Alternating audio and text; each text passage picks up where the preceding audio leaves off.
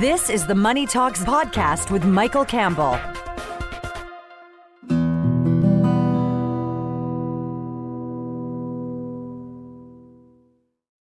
Hey, glad you're with me. Now, I don't know about you, but one of the questions during the pandemic that keeps coming up for me is, what are my rights under the charter? I mean, can the government really force me to get vaccinated, or can I lose my job, my livelihood if I don't, even if I work from home? But I also have questions about the government's right to restrict speech. Or what about if you've been waiting a medically unsafe time for a medical procedure, can the government actually mandate that you can't access a private facility? I mean, the bottom line, I think most of us don't maybe get clear understanding of what the law says about our individual rights under the Charter of Rights. Well, today I'm going to talk to a legal expert about that. Now, I don't want to talk to politics. No, I just want to know what my rights are under the law. And whatever your political views, I think it'll be a benefit for everybody. I'm also going to talk to trader extraordinaire Tyler Bullhorn. I'm going to ask him to share some of his trading and investing secrets that I think any one of us can use to improve our returns. And I'm going to be talking real estate, one of the most unique aspects. It's fascinating of the real estate market with Ozzie Jurek. Plus, I've got Justin Smith, president of Hawkeye Wealth. He's looking right now for places to invest millions in new projects. Well, I want to find out from him what criteria he uses when he's looking for a new project. Plus, I've got a goofy award that should include maybe a big flashing red warning sign. And don't miss the quote of the week on what politicians refuse to tell us on all of the biggest issues of the day. But first, you know what? This must be a heck of a program if I start with a cliche like, Houston, we've got a problem. So forgive me, but let me elaborate with a question. Can you name the central banker, the finance minister, maybe a president, supreme leader, or prime minister, or any of the elites at the World Economic Forum who forecast the recent explosion in energy prices? Did they see coal going up over 250%, natural gas, up 500% in Europe and parts of China? Did they predict the supply chain issues or semiconductor shortage, which has caused companies as diverse as Apple and General Motors to cut back production? Did they predict that? Well, they didn't know the impact of the lockdown on policies on supply chains, I'll tell you that. Maybe more accurately, they didn't consider it. As Melinda Gates said in a New York Times interview, in quotes, what did surprise us is we hadn't really thought through the economic impacts, end of quote. We have a prime minister who admits he doesn't think about monetary policy. Come on, doesn't think about interest rates, sovereign debt, inflation, currency values. And speaking of inflation, I think it's pretty obvious that the central banks and politicians have underestimated the strength of inflation and length of time we're going to be dealing with it. There is also no central banker or politician, no one in the Davos Build Back Better crowd who predicted the collapse of the credit markets in September 2019 and the 500% increase in overnight rates in a matter of hours.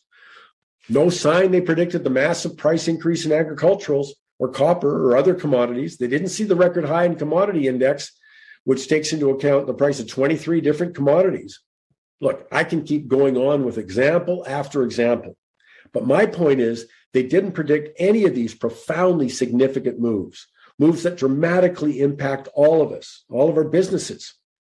And by the way, the only reason to listen to Money Talks is that we did identify every one of those trends, but that's not the point. You see, whether you did or didn't, we're not the ones saying, as the Build Back Better or big government crowd is, that we want to reinvent capitalism or reimagine the economy.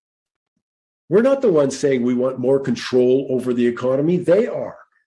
They're already changing the monetary system with record borrowing and spending on top of the already record sovereign debt. And you've got the unfunded liabilities for government promises that have been made without money set aside. I mean, it's absurd to pretend, as they have, that there are no consequences to the massive debt buildup facilitated by the unprecedented central bank manipulation of interest rates. I'll repeat, it's absurd. I mean, we can debate the specifics of those consequences, i.e. more inflation, continued asset price increases, or default on the debt, or cut back on entitlements and the accompanying deflation. But to pretend there are no consequences, come on, that's nonsense. But my question is, given they haven't predicted a single major economic financial event, or look at the massive political changes they didn't see coming, like Trump or Brexit or China's takeover of Hong Kong. My question is, how can they be so arrogant as to think they can reinvent the economic system with them in charge. As Nassim Taleb, author of Fooled by Randomness, by the way, called one of the 75 smartest books in history, he summed up the Davos crowd in quotes: "These self-described members of the intelligentsia can't find a coconut in Coconut Island." Well, can you imagine betting on major sporting events and getting everyone wrong? Well, that's what they've done financially. These are major events, and they missed them. I wonder what point a little humility would inform their thinking. I mean, their arrogance and self-delusion is astounding, or maybe it's just lust for power. But whatever the reason, we all better protect ourselves. There's no reason to think they're going to start getting it right now, that they're going to start seeing the consequences. Because it's not going to matter what party you like or what politics you decide you're in favor of. There's going to be financial roadkill. There already is, by the way. But my hope on Money Talks is to do what I can to make sure it's not you. But if your politics are more important than you or your children and grandchildren's financial well-being, then I say good luck, because you'll need it. Politics is how we got into this problem. And the track record suggests, well, it provides compelling evidence. It isn't how we're going to get out of it.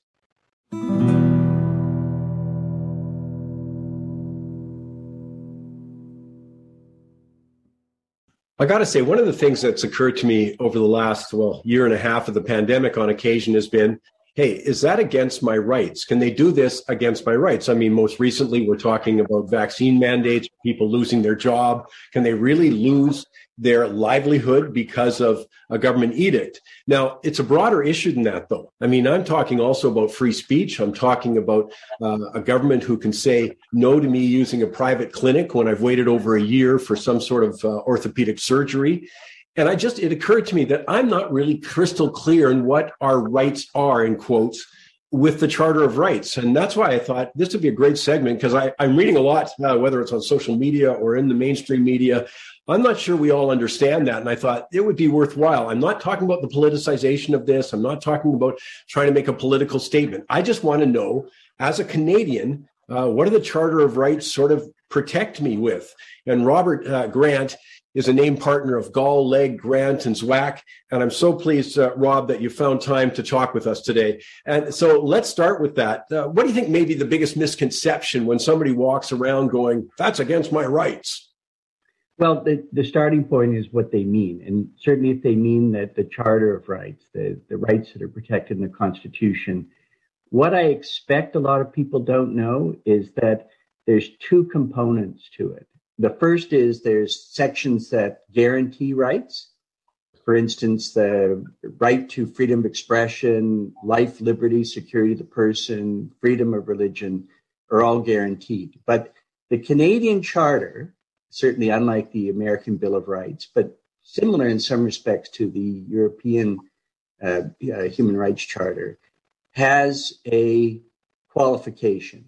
And it says that even if your rights are violated, the government can still maintain a law and enforce a law if it's demonstrably justified in a free and democratic society. So every single case involves, if it goes to court, the court balancing the infringement of the right against some larger social goal or interest that the government might have, usually protecting the interests of other Canadians. Well, one of the things that when I see interviews with members of the public at some of these protests, for instance, there seems to be a sense that rights are absolute and no understanding that rights have always in every country have been understood to be rights in the context of a larger society. And rights have always been limited to the extent that the exercise of a right harms others. And then we have to draw lines. And we know that you don't have a right to go and punch someone else. And that seems obvious to us. But almost all rights are like that. The exercise of a right has effects on other people and often negative effects. And so the concept of fundamental rights has always involved some sort of explicit or implicit balancing. And I don't think a lot of people understand that. And obviously in this case, if you talk vaccines, because that's been in the news, it's the greater good health regarding health, et cetera. But free speech, you just mentioned there, my right to freedom of expression, I would suspect that could get challenged, in court also on the basis, because we certainly have moves under Bill C-10, Bill C-36, that are, every expert I've read in the country says are going to restrict my right to free speech. And again, it sounds like, though, in the States, it's a different ballgame, as you just alluded to, that and maybe that's what we're influenced by. We watch TV or hear their news and, lots of debates over what their rights are. But you're saying this is slightly different in Canada. It is absolutely. Now, I think there's a misconception about rights in the United States as well, because even there, the rights aren't absolute. But the courts there, as a result, engage in something of an analytical game, that instead of doing what we do in Canada and overtly balancing the infringement against the social benefit, if there is one, in the United States, they engage in an exercise of trying to redefine the right so that it doesn't cover certain things. And the classic one, you mentioned freedom of expression, the classic one in the United States is you don't have a right to shout fire in a busy theater when there is no fire. And just generally rights that would, or exercise of freedom of expression that would endanger others. They just say that's not part of freedom of expression. Whereas in Canada, we have a very broad conception of expression. It's essentially any attempt to convey meaning is expression. And then almost all the work in freedom of expression cases is on the justification side. Would it harm others? Would it incite violence? Those kinds of arguments. And if the case is strong enough, then the violation of freedom of expression is found to be justified. Let me come to another aspect of healthcare, is that some people would say it's my right, in the way they're meaning again, they thought they had protections to seek out private care when I've been forced to wait, as I say, a year for orthopedic surgery, and I'm uncomfortable and my quality of life has been damaged. From my understanding, we've had two cases that I'm aware of, one in the famous Shawili case, where the two out of the three justices ruled that there was no justification for the prohibition on private care if somebody had to wait. And we had one in BC, a little more tricky. There's a lot of, and I know this is oversimplification, but again, I'm just looking at, it's interesting if you ask normal or average person who's not versed in the law as you are, they would think it's their right to get treatment if they're suffering.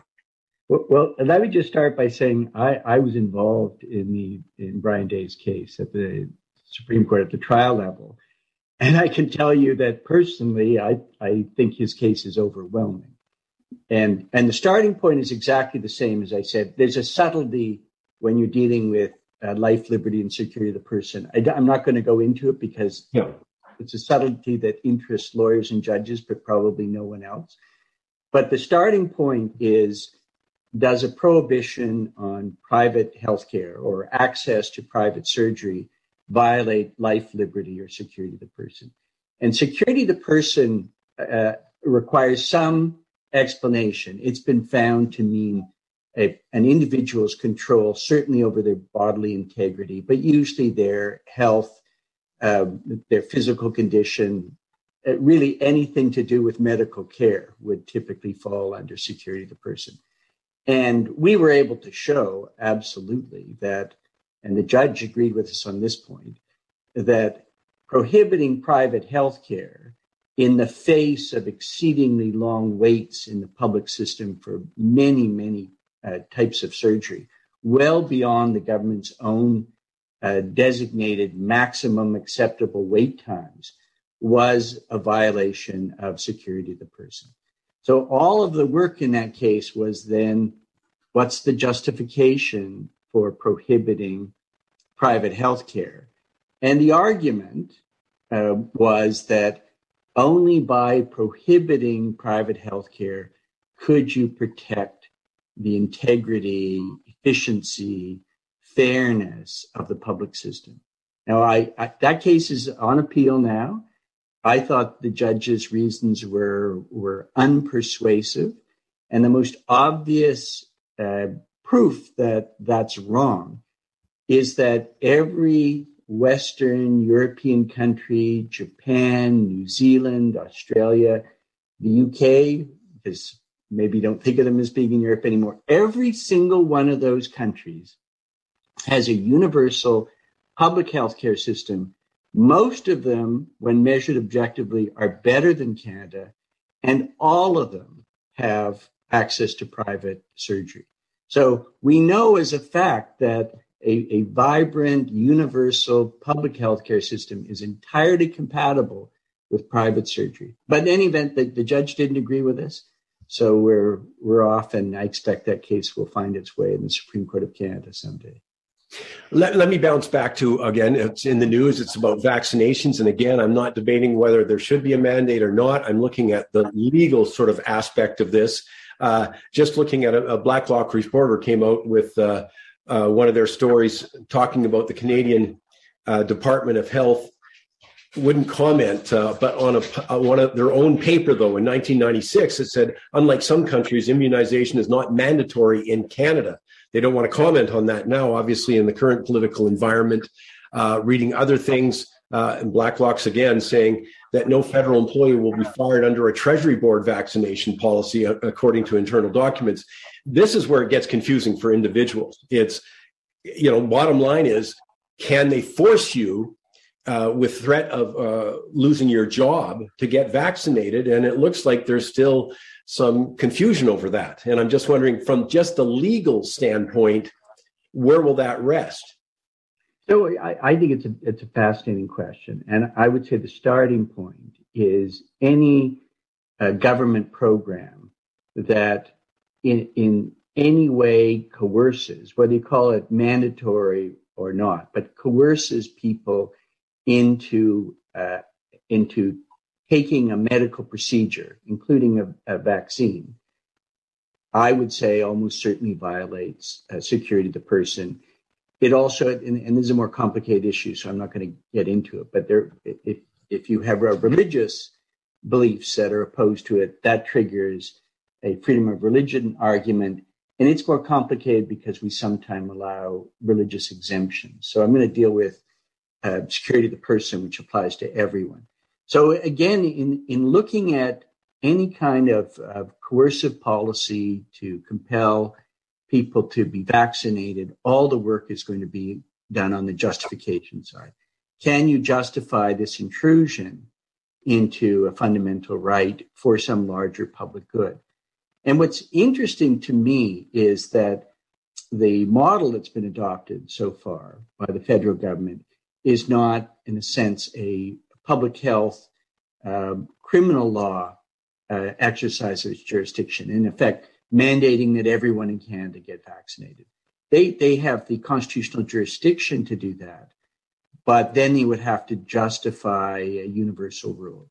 And I suppose if you could show that the prevalence of COVID was so widespread, it was so lethal, it was so damaging to the health of others, you might be able to justify it. But instead of doing that, they've gone down this employment route, using their jurisdiction over federal employers. And what's interesting to me about it is the initial rationale, I think, for doing that was, in a way, the justification is easier, because you could say, what I'm doing is protecting the other employees in the workplace and Canadians who interact in person with federal government employees. I'm protecting their health. And they'd have to make out the case that widespread vaccination reduced the risk of contracting COVID and so on. The part that's interesting to me is, if I understand the policy correctly, is it applies even to federal employees who are working from home. And at that point, they really, to defend that component of it, they would really have to invoke this larger justification of everyone should be vaccinated for the protection of everyone. It's not then just about the other federal employees and their customers. So I find that interesting. That might well be one of the angles of attack if, as I expect, someone challenges it. And just speaking, And again, I'm asking to put a crystal ball on this one, and it's not what outcomes, but do you expect to see a lot of, legal action around all of these issues? Is this going to further clarify what really is in the Charter of Rights, and we'll get a better understanding? Because this is going to get tested on all of these bases. I talked free speech a moment ago. I talked my right to access private care if I've been waiting and languishing on a wait list, and obviously the vaccine mandate. Another side effect there, or another sidetrack there. Do you expect to see a lot of legal action around all of this stuff? I would have thought so, but I wonder whether it's difficult to find a group with the resources to pursue it. For instance, you think of the employment context, the federal rules. Typically, it would be the federal trade unions who would fund challenges if they believe that their members' rights are being violated. But I expect there's a certain degree of political pressure on trade unions not to pursue a policy that probably most of their members favor. They probably like the idea that everyone that they're working with is vaccinated. So we may not see it brought by the trade unions. You often see it brought by other groups who simply fund charter cases because they're interested in preserving liberty, but they may find it difficult to find a representative. I actually expect that the cases that we're more likely to see coming forward will be the freedom of religion cases, because there are some religious organizations who already have defied some of the requirements. And freedom of religion, as I said earlier, raises a different kind of charter argument. Again, freedom of religion has been interpreted very liberally by our courts. You don't have to prove that it's a deep tenet of an established religion. You simply have to prove that it's a sincerely held belief that's rooted in your religious belief. And then all the work is on the other side of justifying it.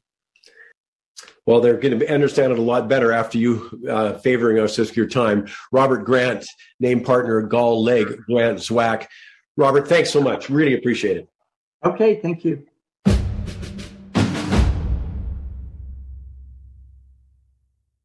One of the things that's so interesting about the real estate market is we have the tendency to think locally, of course, where we live.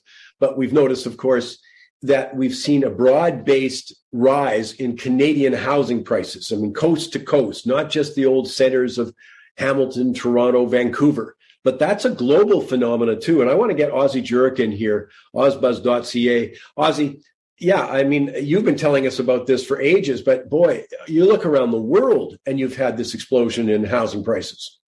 Yeah, and the UBS Global Real Estate Bubble Index just came out yesterday, and they have sort of an index where they take the most likely city to be in bubbles. And the funny thing was, I used to argue with my German friends, and I said, Ozzie, you don't understand. Germany will never go up in price. We have rent control. We have never seen higher prices. In fact, the mayors of our cities have conditions where the tenants have action groups. Well, the funny thing is, with all that, who is the number one city in a bubble in the world today? It's Frankfurt. Then guess who's number two? Toronto. Number three, of course, Hong Kong, 4, Munich, Zurich is 5, and then Vancouver is 6. So the UBS considers us to be in a bubble. Now, what that means, and they have a great report, and I urge you to maybe go to the UBS site and take a look at that. But they just made some interesting point that the record low financing cost, the entrenched expectation of long-term value gains have made owning a home so appealing that the price level doesn't seem to matter. And as I say, it's long-term. I mean, one of the things, and we can bring it back local for a second or back into Canada for a second. I mean, it seems to me when you start getting this attitude, Ozzie, where I better buy today because it's going to be worth more tomorrow, or, literally, but, a year from now or 2 years from now, that's when you really get these big price moves. Well, and the thing is, UBS also comes up saying that the worsening affordability and unsustainable mortgage lending worldwide, they call it, and this rising divergence between prices and rent have historically served as forerunners of a housing crisis. So we still got to be careful. Interesting, yesterday, Benjamin Tall, the head of CIBC economy forecast, he came up with the thought that, or the facts that 25% of all Canadian first-time buyers are now getting the money from their parents, and 35% have their loan co-signed by their parents. And the parents' idea is better get them into the market now. Yeah, I was going to say, I can imagine how many listeners are nodding their head when they hear those stats and thinking, hey, that's me. That's why I co-signed, or I put the money down, et cetera, that way. But, the other thing that we keep coming back to is one of the things that kills me, and this is me saying it, not Ozzie Jurock, but wow, for all the concerns about affordable housing, and when I hear a politician talk about it, I just can't believe how few Canadians seem to understand that comes back to government policy. Ozzie just refers to record low interest rates. That's obviously been a huge driver here. You go down to the municipal level, zoning laws limit supply. That happens. Immigration policy bringing in, hundreds of thousands of new people. They need to live somewhere, and they haven't coordinated that. I'm just saying, I'm just amazed at it. And I'm coming back to, we got 400,000 people coming in, and you've got rental, students coming in back from overseas, and that's going to be a bigger pressure. So rents are going to go up. Yeah, the interesting thing is Mr. Tal also echoed that, and you and I have talked about it, that we always have government stimulate the demand. We're going to build this, and you have to do that, and they have this grandiose idea, and $1 billion here and $1 billion there, but it doesn't get down to the municipal level, because that's where we need to have more flexible zoning. We have to add supply. In his view, actually, that government is actually stimulating demand because supply is not coming. And therefore, all of these things will actually add to demand, meaning higher prices, etc. I just only a minute or so left, but so this is a little superficial, but I'm also looking at the property problems in China. The Evergrande, of course, got the headlines, but there is others that are coming forward now, haven't paid their bills, etc.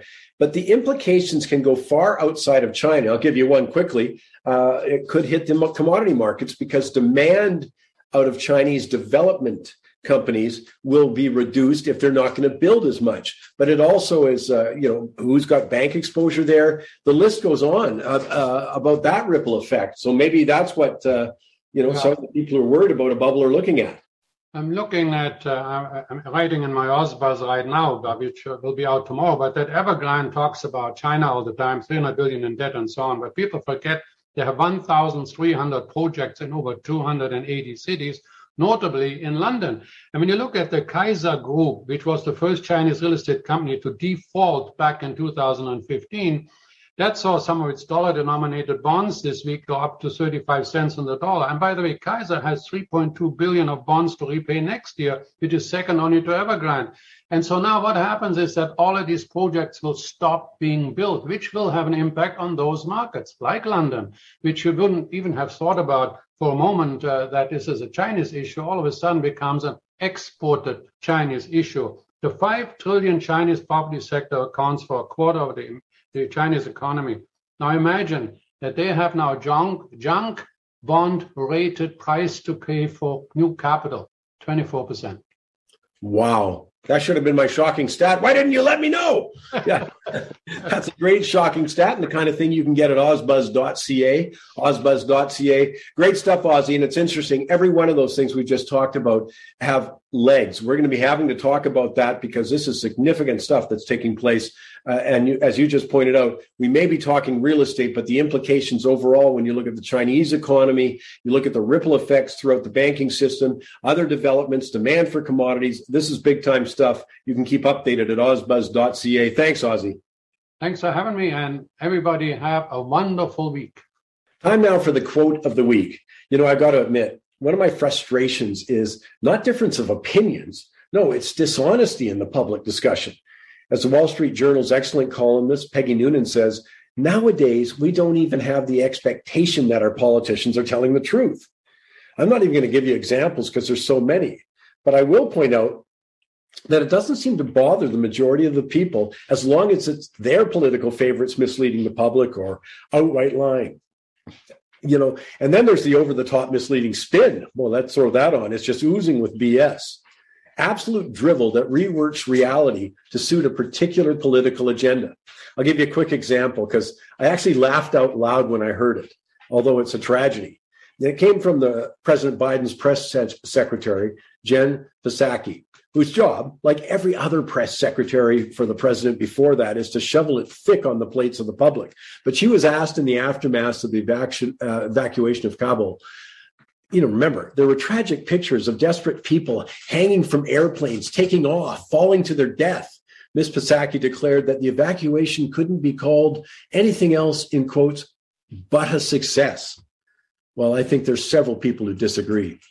But we're treated to BS-laden declarations all the time by governments on every major subject. And that brings me to the quote of the week. In this period of skyrocketing energy prices, we were never told that the raft of climate change-related regulation on fossil fuels could have consequences. As Forbes' David Blackman states, in quotes, every new regulation, no matter how noble-minded, has a cost, and the energy transition has already demanded wave after wave of new regulation on fossil fuels. Claiming these actions bear no cost or consequences is simply absurd, end of quote.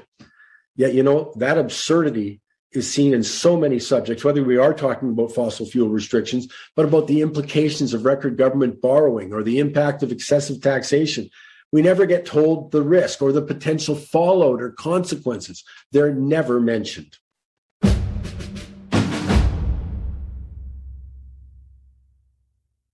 I've been looking forward to getting a chance to talk with Tyler Bullhorn, StockScores.com, one of the premier, well, I'd call him investment trainers in the country, trading.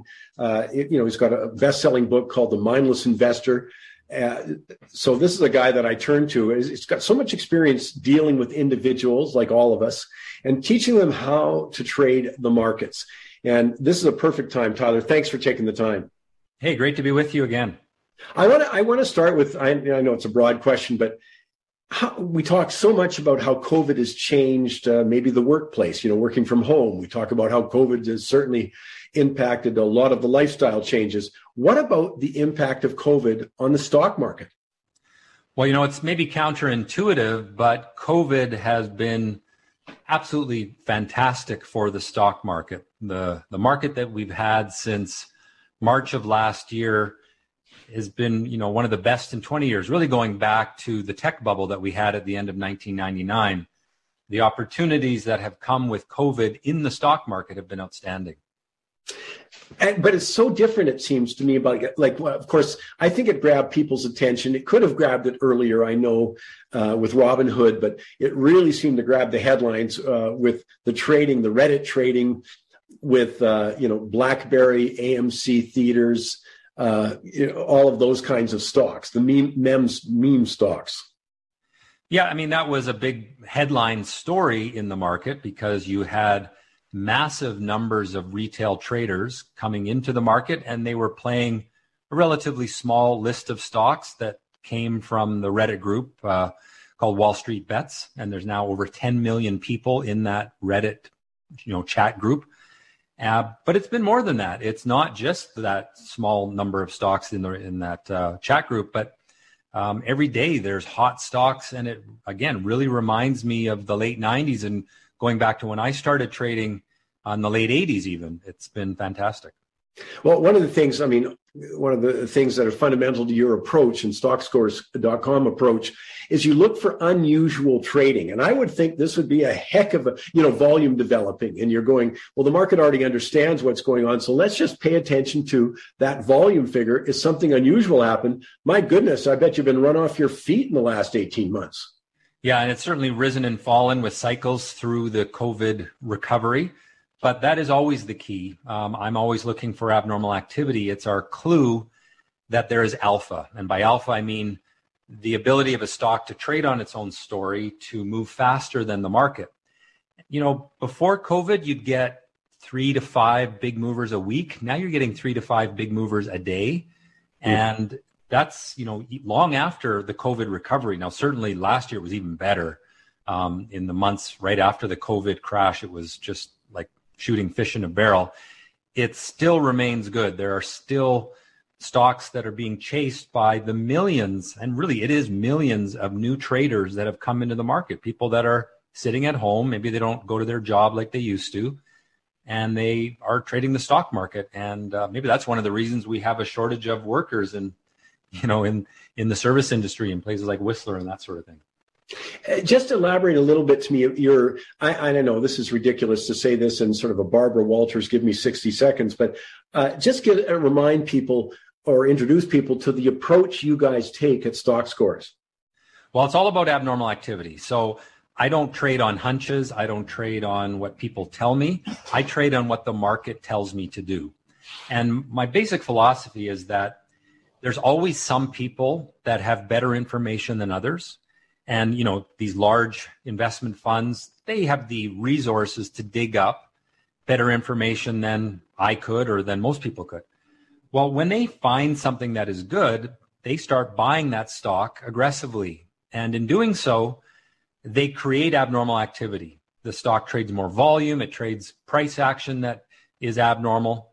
And basically what I did is I wrote some computer algorithms that go through the entire North American stock market looking for abnormality.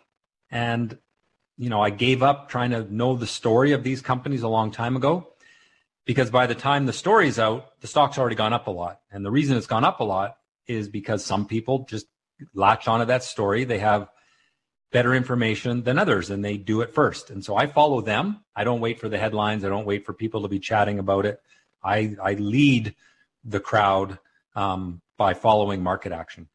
That's a perfect lead-in, by the way. I don't want to digress, but I want to say right after today's show, Tyler's going to be doing a webinar. It's absolutely free. You just go to mikesmoneytalks.ca. This is one of the things I absolutely love about doing the program. We're trying to help people be successful. So we asked Tyler if he would do a webinar for us. And the webinar, simply put, is 3 things you must do to make money in the stock market. And it's this kind of stuff. And here's the other thing that's great. Tyler, you can shoot your own people who work with you.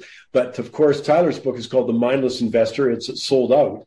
But if you join us at the webinar, then you can download an absolutely free link to get your electronic copy of Tyler Bullhorn's book, The Mindless Investor. And that's a great deal, but it's also part of our mandate to educate people how to do this. And one of the things that, Tyler, I think I'll just pat you on the back, because I think you've done a brilliant job in really breaking it down so people have fundamentals that they can easily follow, and easy is the right word there.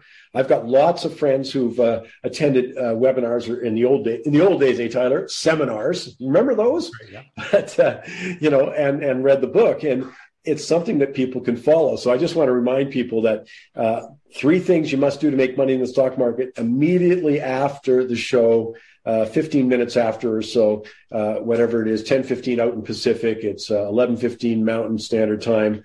They're going to do, of course, it's got to be limited. Just go to mikesmoneytalks.ca and sign into it. But also, as I say, you can get a link to the Mindless Investor, and it explains exactly this approach. Tyler, and as I said earlier, it's an approach that seems so much more geared to the markets today when there is so much unusual activity.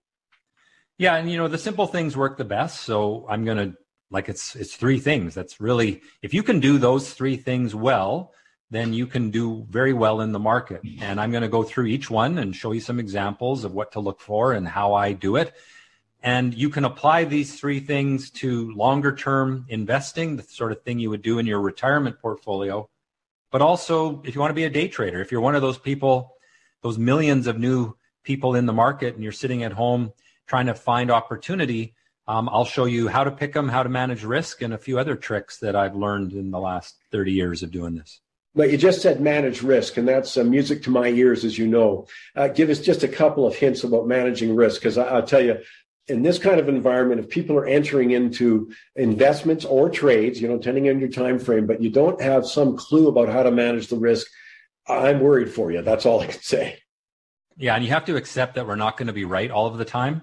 Like I said, I've done this for 30 years. I'm wrong a lot still, and that's good. If you recognize that, then you can limit the size of your losses.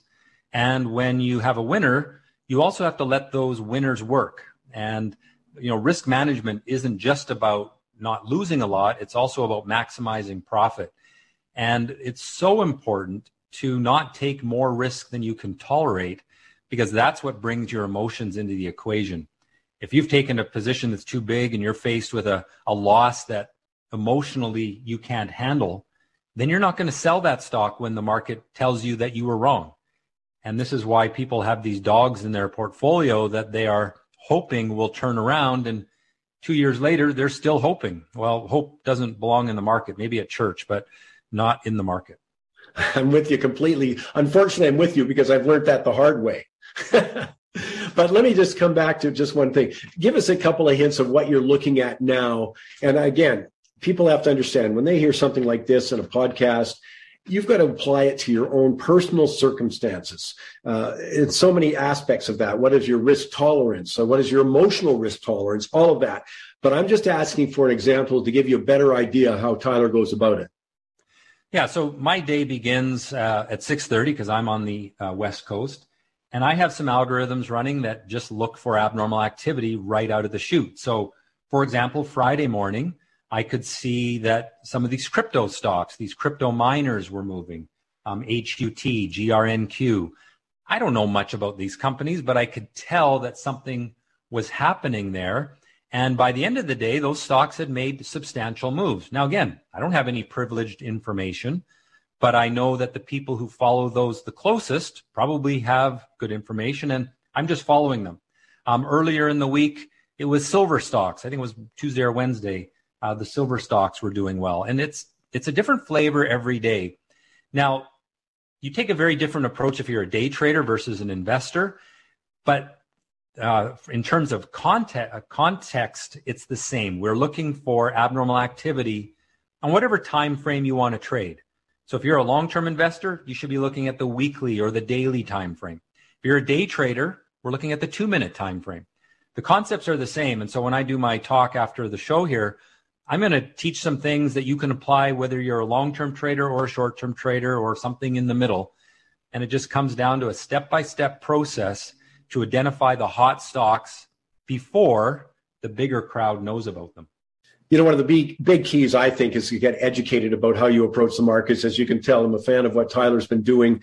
I think go to the webinar, though, today, 10:15 out in the Pacific, 1:15 back in Toronto. You know, if you're going listening from Calgary, Edmonton, 11:15. But this is the key here. Get educated about it. It's straightforward, by the way. Just go to mikesmoneytalks.ca, mikesmoneytalks.ca, get on for the webinar. But also, for more information, you can also go generally about what Tyler's doing, go to stockscores.com. But for the webinar, mikesmoneytalks.ca.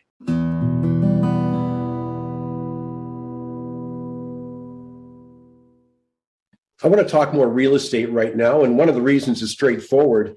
You have to make a decision. If you're in this sort of inflationary environment, if you're looking at these record low interest rates and then you've got a longer term horizon, I'm not saying long like 50 years. I'm saying, what do you think prices are going to do in 3 years or in 5 years? One of the things about having the supply chain shortages is that the building costs go up. I mean, it's not a guarantee. So I'm talking to people who've got a little longer horizon. I'm not talking about traders here. I'm talking about investors. And I wanted to have a conversation with Justin Smith. He's the president of Hawkeye Wealth.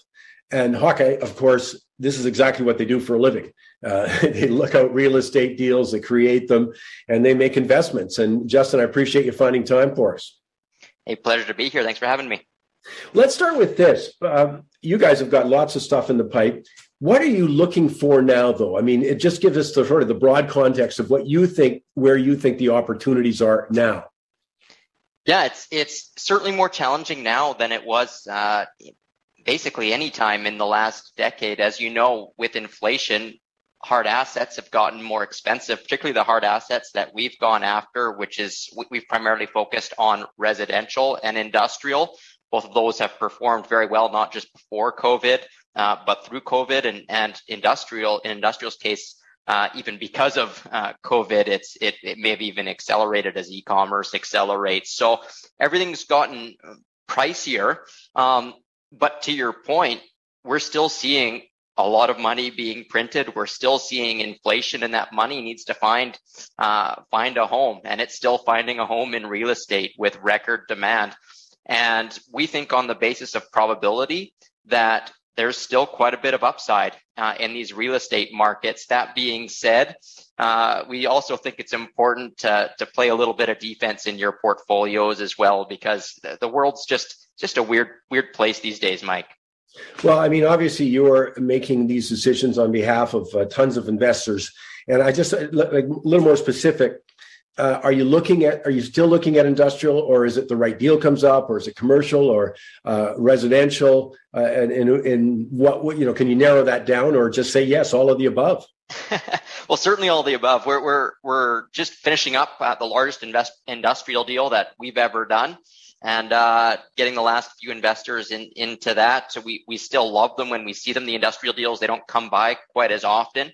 Another strategy that we haven't really discussed previously, but I certainly think is worth investors' consideration, is investing in the development of apartment buildings in a few key markets across BC, particularly in the Lower Mainland. And what are you looking for criteria-wise? I mean, why there? Is there sort of a little list that all of us as investors can sort of put on our radar, sort of going, okay, this is what I'm looking for? Yeah, it's really supply and demand, like everything. Demand just comes from population growth, and the Lower Mainland has seen pretty steady population growth since the 70s, and we're not expecting that to change anytime soon. It's one of the most desirable places to live in Canada, even the world, right? So the demand is here. The problem is we've underbuilt new rental housing for decades. From the Goodman report put out last year, the average age of purpose-built rental apartments in Metro Vancouver was 62, meaning that the average apartment building was built in about 1958. I'm not sure where everyone's going to live. And some rentals are starting to come to market. It's just not near enough, and it's hard to bring supply to market quickly because of how challenging it is to move projects forward in a timely fashion in a lot of municipalities. What about like tenant issues or insurance issues, or all of these things? Obviously you're going to factor those in, but where are you at with that? Well, it's part of why we think it's a good idea to build new. You kind of get a blank slate on the lease agreements. The costs have gone up, right? As you alluded to, insurance costs have gone up. What else has gone up significantly is rental rates. And you want to be able to capture that. And one way you can capture it is start with a blank slate on the leasing. So building a new building allows you to put every single lease at market rents, or what some developers are even doing now is putting the asking rents above market rents and just letting the market rise into what they're asking for. So really, we think it's nice to start with a blank slate, and part of why we like the development strategy.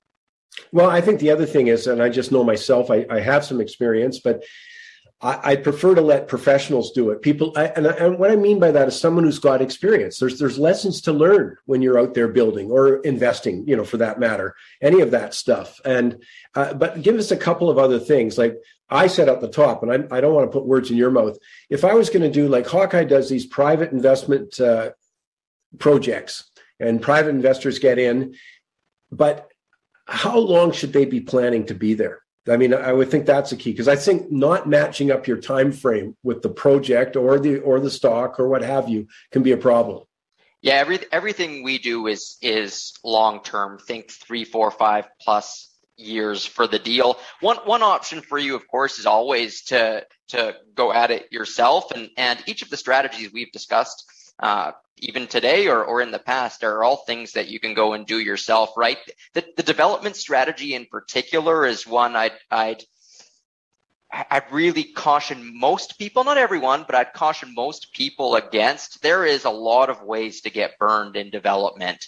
There's just so many more variables than many of the other strategies that we've discussed. So unless it's something that you intend to not do once, it's something that you want to do once, learn from your mistakes, do it again, learn from those mistakes, do it again, and you're willing to go through that to learn what needs to be learned to do it well, then I would say you're better off going another route, something more passive. Of course, as you alluded to, the other main options to work with experienced developers in private deals, and that's where our firm comes in. It's our job to go and find the right developer partners and vet their deals before presenting them to our investor group. Well, I'm certainly in that camp. I mean, I'm getting old, so I know tons of people who've done this. And really, there's a lot of stories. And people who've done a simple reno found out the hard way of maybe some questions they should have asked, or, oh, that took an extra 6 months. Oh, that's great. I mean, I've asked tons of developers over the years about things like that to learn. But as I say, all you have to do is a reno. And I think you find some things and you're talking about major projects. So I'm absolutely in your camp that way.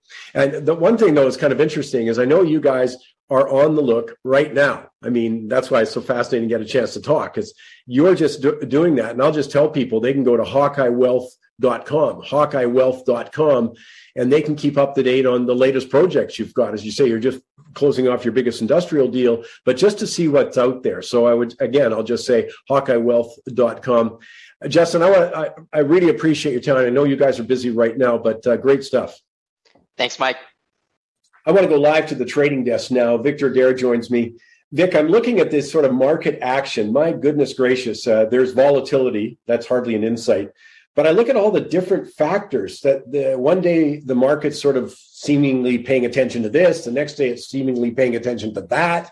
And it's really created a difficult environment to sort of discern, certainly on the shorter term, what the trend is. Well, I know we previously talked about that in terms of rotation within the stock market, for instance. But, you go back, take a big picture look at things.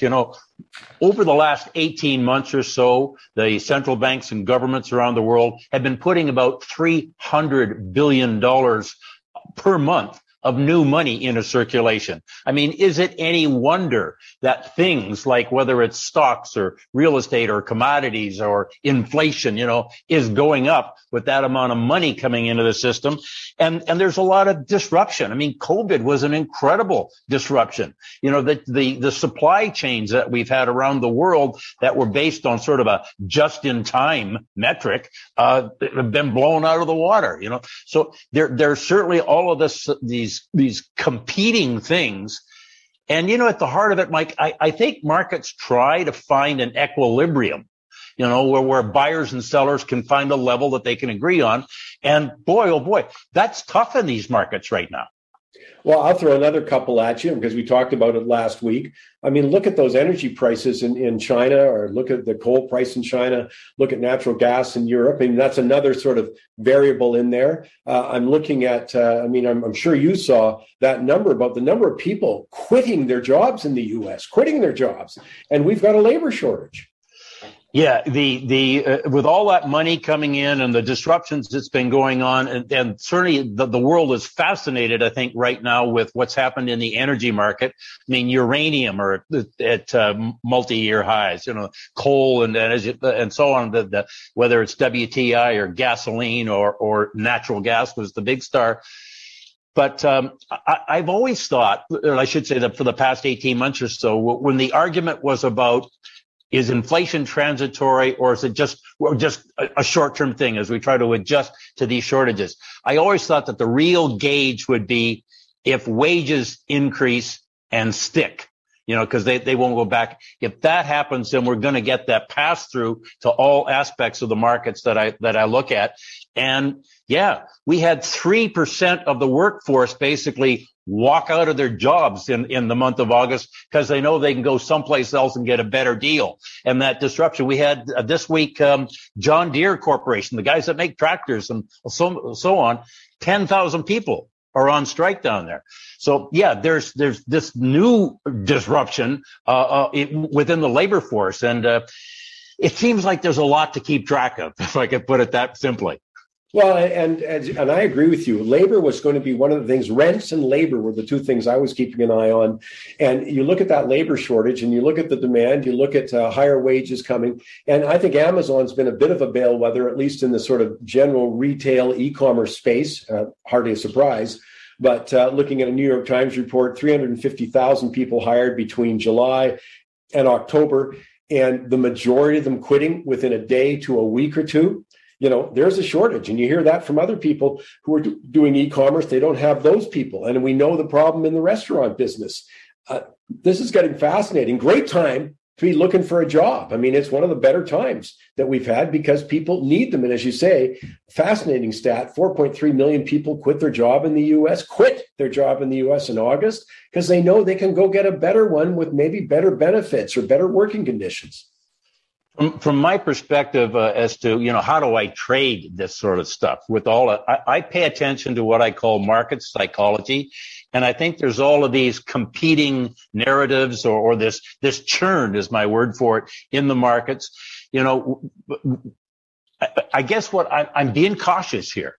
I feel as though on the commodity thing that there's a psychology right now that commodities are going to the moon. Where we're surging and obviously the prices are there but it's like it's going to go on forever.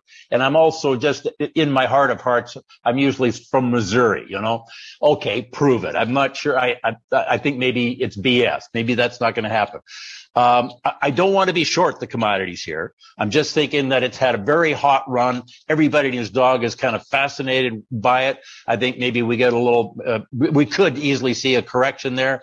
I'm just being cautious here, Mike. There's so much to keep track of. So many of these things are maybe competing with one another and churning prices. And I don't even know if the prices that we're seeing are fake news. Well, I think, first of all, that is a great bit of advice there. There is nothing wrong with being cautious. I am with you too, by the way, on a personal level. My personal account, I don't need to catch every boat that's leaving the dock. It's been a good run here. I think caution is absolutely warranted, depending on your own personal financial circumstances. If you're getting older, you might especially pay attention to that. I do think there's long-term trends in play, but I'm cautious here with you, Vic, and I think that's a great place to leave it. That, people should really examine the risk profile all the time. But this is a period, especially with the cross currents that you've just alluded to. And another great thing they can do is just keep going to victoradair.ca. You'll keep them up to date. They'll figure out, they don't have to, as I say, catch every twitch, but you'll keep them on the straight and narrow. So much appreciated, Vic. Mike, thank you, and talk to you again next week. victoradair.ca. Time now for this week's Goofy Award. And I always like the goofy awards that are sure to bring vitriol and hate in response. It was literally decades ago when I first understood that no one says thanks for pointing out that the emperor has no clothes. And that's more true than ever in this age, as Bernie Sanders actually calls them, fringe ideas, radical ideas, extremist ideas going mainstream. Maybe I should heed Einstein's warning. Political passions, once they've been fanned into flame, exact their victims. So I'm going to put my head on the chopping block, but I got to tell you, I'm doing it chuckling to myself about the virtue signaling crowd that's getting ready to descend on Glasgow, Scotland in 2 weeks for the COP26, the latest climate fest. Does this spectacle of the private jets spewing CO2 emissions, landing, the tens of thousands of attendees whose contributions to the proceedings never come close to matching their enormous climate footprint in the trek to Glasgow ever get old? I mean, we've seen this drama play out for 30 years. And declarations which are long on virtue signaling and very short on practicality.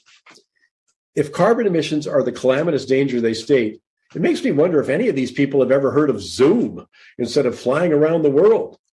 That alone would reduce emissions by more than turning off all the idling cars in Ottawa for a year.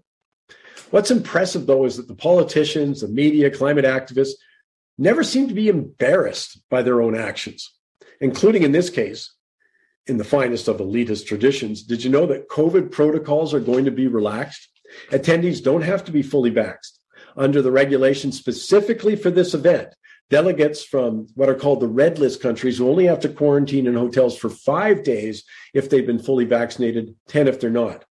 There'll be no requirements for attendees coming from what are designated as amber or green list countries to isolate on arrival in the UK, even if they're not vaccinated. So here's the question you should be asking. Why the relaxation of COVID vaccination mandates or travel restrictions or other protocols? And the answer from the UK government is that the climate emergency and potential catastrophic consequences are more important than those restrictions.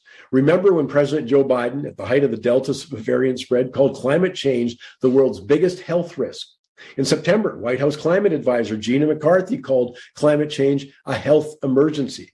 Now, I'm only mentioning this because the probability is increasing that the next set of societal restrictions will be under the rationale of public health and safety in order to prevent climate catastrophe. As Mariana Mazzucato, she's a professor at the University College London, states in quotes, "We may need climate lockdowns to halt climate change. That might mean governments limiting private vehicle use, banning consumption of red meat, etc. We must do capitalism differently to avoid that." End of quote. Or as our Prime Minister says, we need to reimagine it.